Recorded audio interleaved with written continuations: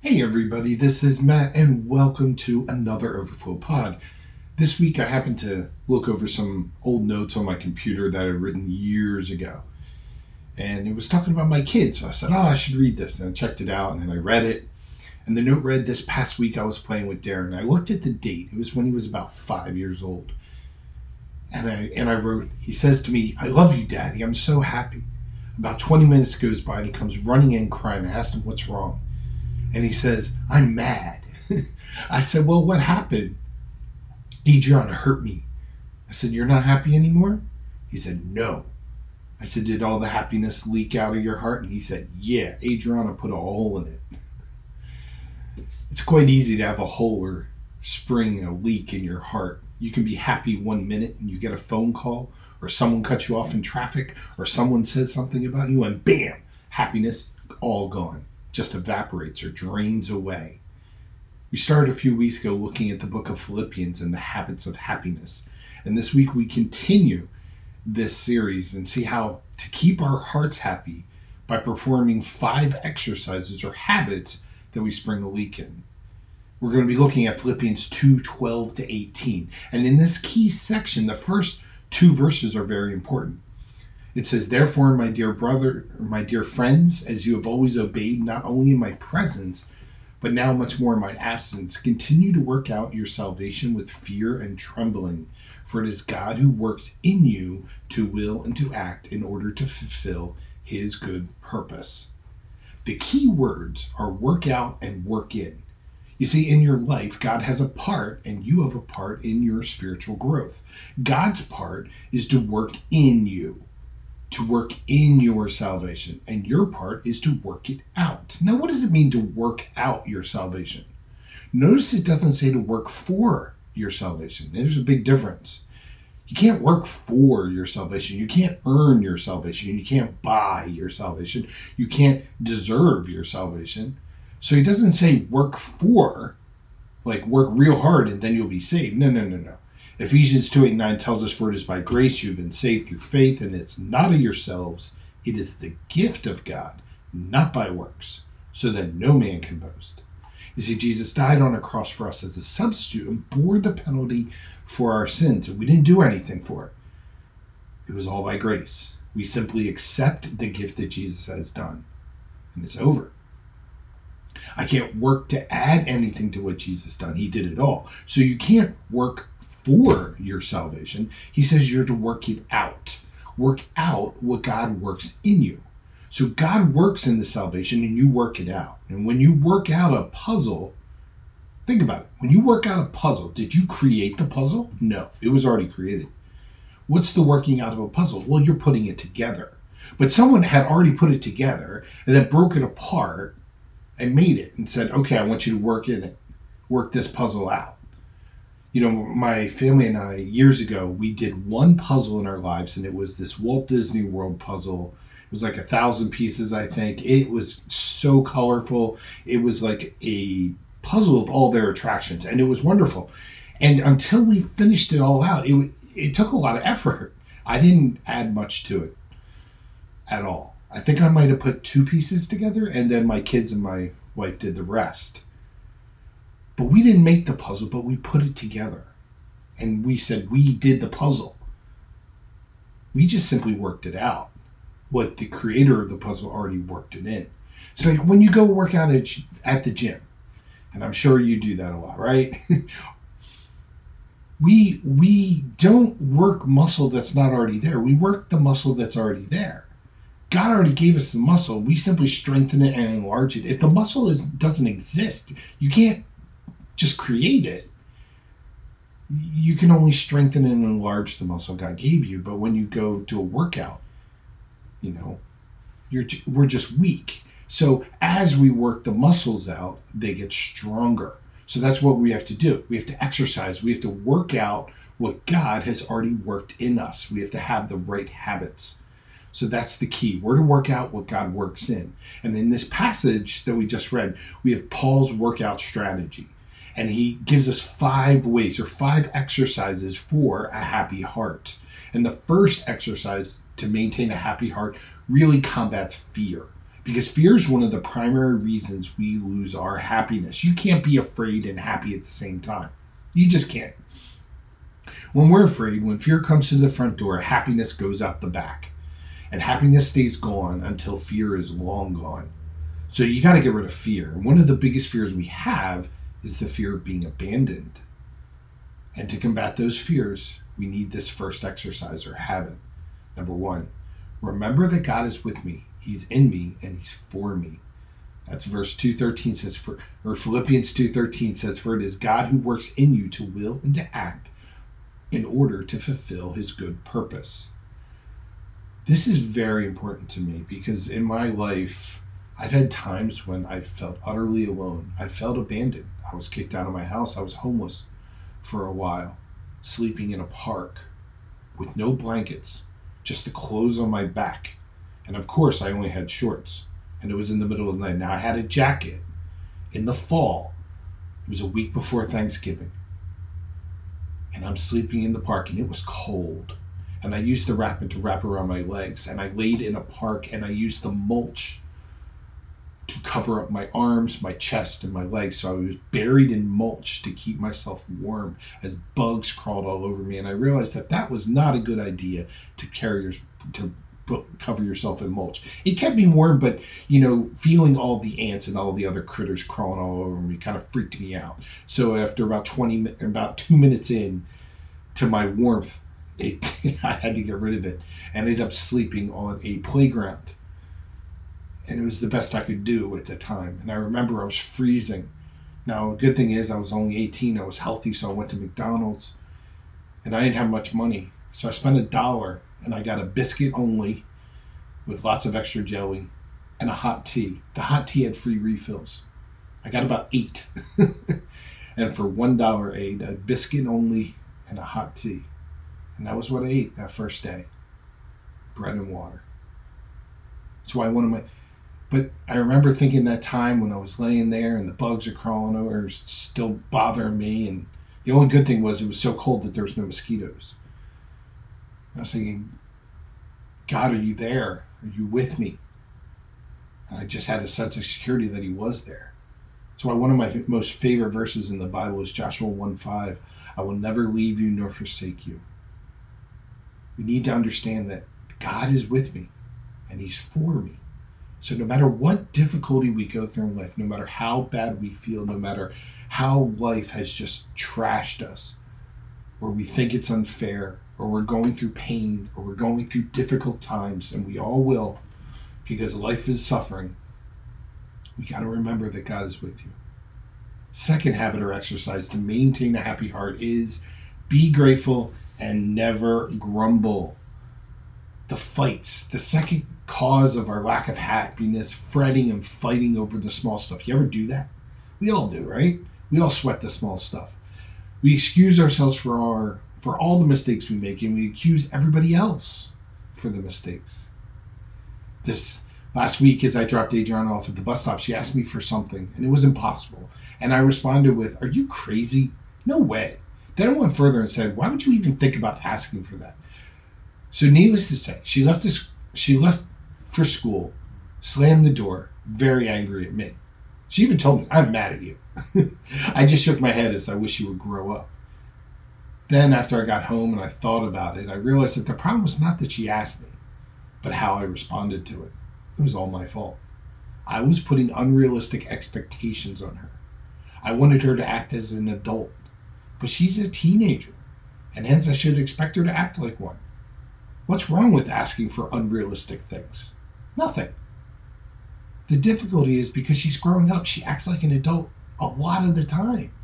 And as a parent, you can say, "Oh, she's doing it here, then we should expect it everywhere." No, that's not realistic. I could have handled it so much better. And as I talked this out, it seems like I acted like the teenager instead of the parent. She asked politely and responsibly, and I responded poorly. Many times as parents, we're still growing up ourselves. By the time we have this parenting thing figured out, their grandkids come along. And by then it's too late. So we have to learn ourselves. But we excuse ourselves and blame others. So many times parents look at their kids and blame the kids for everything when sometimes it's like, you know what? I encourage that behavior. We got to take ownership as well. We blame others for the problems in our lives. We say, if I had just had a different husband, then I'd be happy. If I had just never gotten married, then I'd be happy. If I just had children, I'd be happy. If my children would leave home, I'd be happy. This is a hard habit to break because we're negative by nature and we're conditioned by our culture. And ever since Adam and Eve existed, we've been going around excusing and accusing and throwing blame at everybody except for ourselves. You'll never see blame cast in the political circles. They always blame everybody else. No one ever takes ownership, even though everybody usually does something wrong all the time. Philippians 2:14 says, do everything without grumbling or arguing so that you may become blameless and pure, children of God without fault in a warped and crooked generation. Then you will shine among them like stars in the sky. Would you agree with that? Do everything without complaining or arguing so that nobody can speak a word of blame against you. Wow. This week I sat down and I wrote a list of the type of complainers I run into. I didn't put names down, I just put their description. So maybe you can see this. First, we have the whiners. You got any whiners in your life? They complain, they rise in the morning. I saw a bumper sticker the other day. I may rise, but I refuse to shine. That's what a whiner does. They wake up negative. People used to ask my friend, do you wake up grouchy? He said, no, I usually let her sleep. Again, this is a choice. You can get up in the morning. You can say, good morning, Lord, or you can go, good Lord, it's morning. Same words, different meaning. Second, martyrs. Their favorite expression is, nobody appreciates me. They are pros at throwing pity parties. Everybody hates me. Nobody loves me. Makes me, I remember this silly old joke about the hypochondriac that had put on their tombstone, I told you I was sick. She was a martyr. Maybe it was a he. How do you react when you don't get your way? Do you pout? Do you mount a campaign or complain? Do you continue to fuss and argue and complain and moan? But Mom! There are whiners and there are martyrs. Then you have the third kind of complainer, the cynic. The cynic take a different approach. Their approach is, why bother? Why try? It isn't going to make any difference. They kind of just poison everything. It's like the lady who walked into the seafood restaurant and she said to the waiter, sir, do you serve crabs here? He said, ma'am, we serve everybody. Fourth are the perfectionists. Nothing is ever good enough for them. Everything's not quite where to be. They're unpleasable. Their favorite phrase is that the best you can do? If you got C's, the perfectionists want you to get B's. If you get B's, they want you to get A's. If you get A's, you usually get straight A's. If you get straight A's, you can be perfect. One of the scariest verses in the Bible, Matthew 12:36, says, but I tell you that everyone will have to give an account on the day of judgment for every empty word they have spoken. How many times have I complained or grumbled and argued about something when I shouldn't have been sweating the small stuff? Don't sweat the small stuff is like the number one law of life. And law number two is everything is small stuff. Well, most of it is. I'm pretty sure everything is. Do you think you'd be happier if you followed the second exercise every day? That you grumbled less and were more grateful? You didn't get upset about the traffic caused by that accident? You were grateful that it wasn't you in that accident? You're grateful that that accident didn't take any lives? It just inconvenienced everybody? Grumble less and be more grateful. It's not rocket science here. It's not calculus. But if you want to have a happy heart, do what God's word says. And the first thing is to remember is that God is always with me. That makes me happy. That I should be grateful and not grumble, not complaining or arguing. Grateful for what I have, not what I don't have. Then the third exercise to maintain a happy heart is to keep my conscience clear. Philippians 2:15 says, so that you may be blameless and pure, children of God without fault in a warped and crooked generation. Then you will shine like them, like stars in the sky. So what a beautiful image, that you live such a clean life, such a life of integrity, of purity, of clear conscience. It's like a jeweler will always put diamonds on black velvet. Why? Because they shine brighter against that backdrop than any other cloth that they can bring out.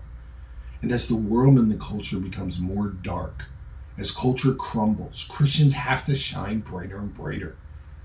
So here's the third exercise to maintain a happy heart, and that's to keep a clear conscience.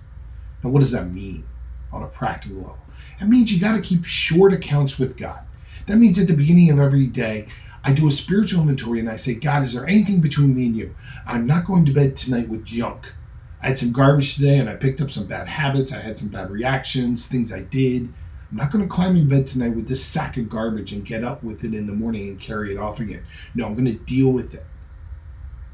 That's what I do with my wife. There is never a night that I go to bed where there is unconfessed difficulty between the two of us. If I've done something wrong, I need to apologize, work it out.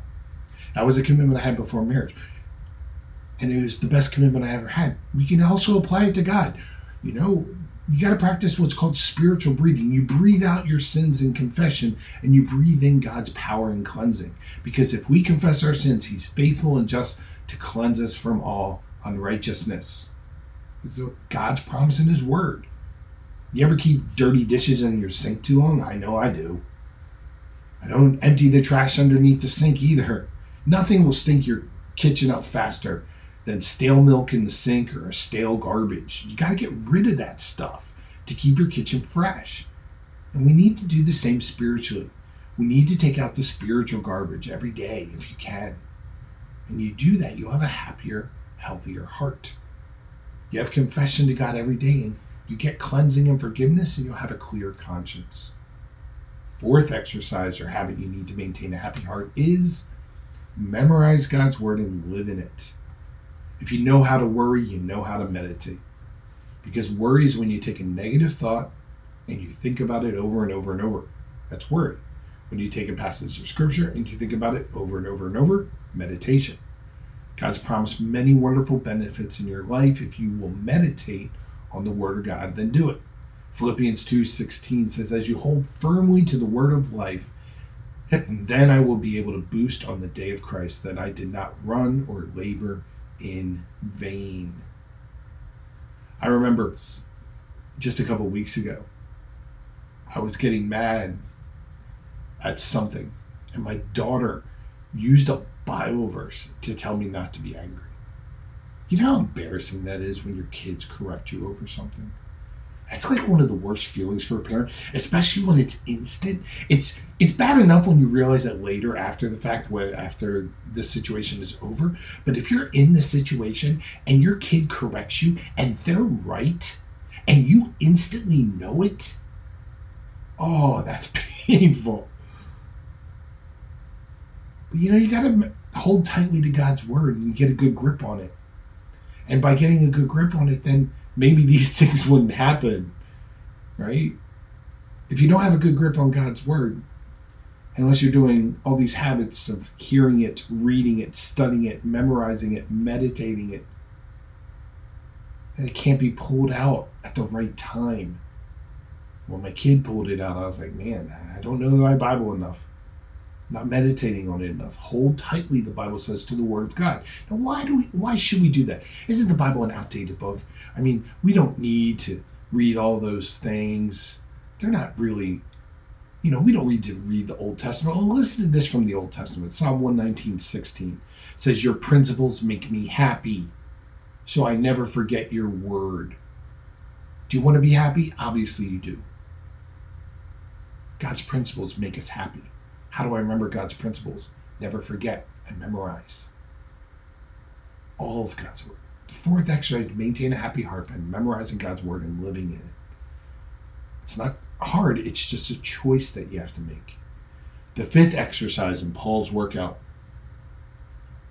for a happy heart is use my life to serve God by serving others. Philippians 2:17 and 18 says, but even if I'm being poured out like a drink offering on the sacrifice and service coming from your faith, I am glad and rejoice with all of you. So you too should be glad and rejoice with me. Now, how does this bring happiness in my life? Because God wired the universe that happiness does not come from status. I know tons of people who have status who aren't happy. It doesn't come from your salary. Plenty of wealthy people aren't happy. It doesn't come from your status, your salary. It doesn't come from sex. It doesn't come from success. It comes from service. God wired the universe that you are the most happy when you're giving your life away. Why? Because he wants us to become like him. It's all about love. So the more I give my life away, the more I serve others, and the more I serve God by serving others, the happier I'm going to be, because we're supposed to model our life to follow Jesus, and that's what he did for us. He gave away everything for us. His whole life was about other people. His whole life was about service, culminating in the ultimate service where he provided a way out, salvation for us by dying on a cross. See, is your heart growing more generous every year? Are you more generous with your resources this year than you were a year ago? And were you more generous this year than you were the year before? Or are you stuck at the same level of generosity and wondering why you're stuck at being unhappy? Jesus said it's more blessed to give than to receive. You're happier. There's more happiness in giving than in receiving. And Jesus says, my giving reveals the condition of my heart. He says, where your treasure is, your heart will be. So it not only reveals my giving reveals how happy my heart is, giving also increases the happiness of my heart. It's an attitude, an exercise that causes us to be happier. It's not an accident. Well, maybe it is. I don't know. The word miserable comes from the word miser. The more miserly I am, mine, you're going to hold on to it tightly. And you're going to be miserable. So before you begin these exercises, these 5 workouts that Paul gives us for happiness in your heart, we know this from science. Every time before you start an exercise routine, there's the first thing you got to do is check with your doctor about any pre-existing condition, right? So before attempting this, every diet book, every exercise book ever says check with your doctor. I think they do that for lawyer reasons, but about any pre-existing condition, because you might have a heart problem. And I'll tell you right now, spiritually, you do have a heart problem. You got a coronary disease, and it's called sin. We all have a heart problem. That's why before we do these exercises, you got to have your heart healed. We need Dr. Jesus, if I may put it so crassly. He even makes house calls. So whether it's the first visit or follow-up, there's no wait. And he will listen. You just call out to him and pour out all your pain, your problems, your symptoms. And he will forgive you. And your heart will be ready to begin those 5 exercises. So number 1, remember God is with you. Number 2, be grateful and never grumble. Number 3, keep my conscience clear by confessing to God. Number 4, memorize God's word. And number 5, serve others, not just ourselves. And I promise, if you do these, your heart will be happy. And you will not have that hole in your heart that causes your happiness to leak out of it. So, God bless, and I'll see you in the next pod.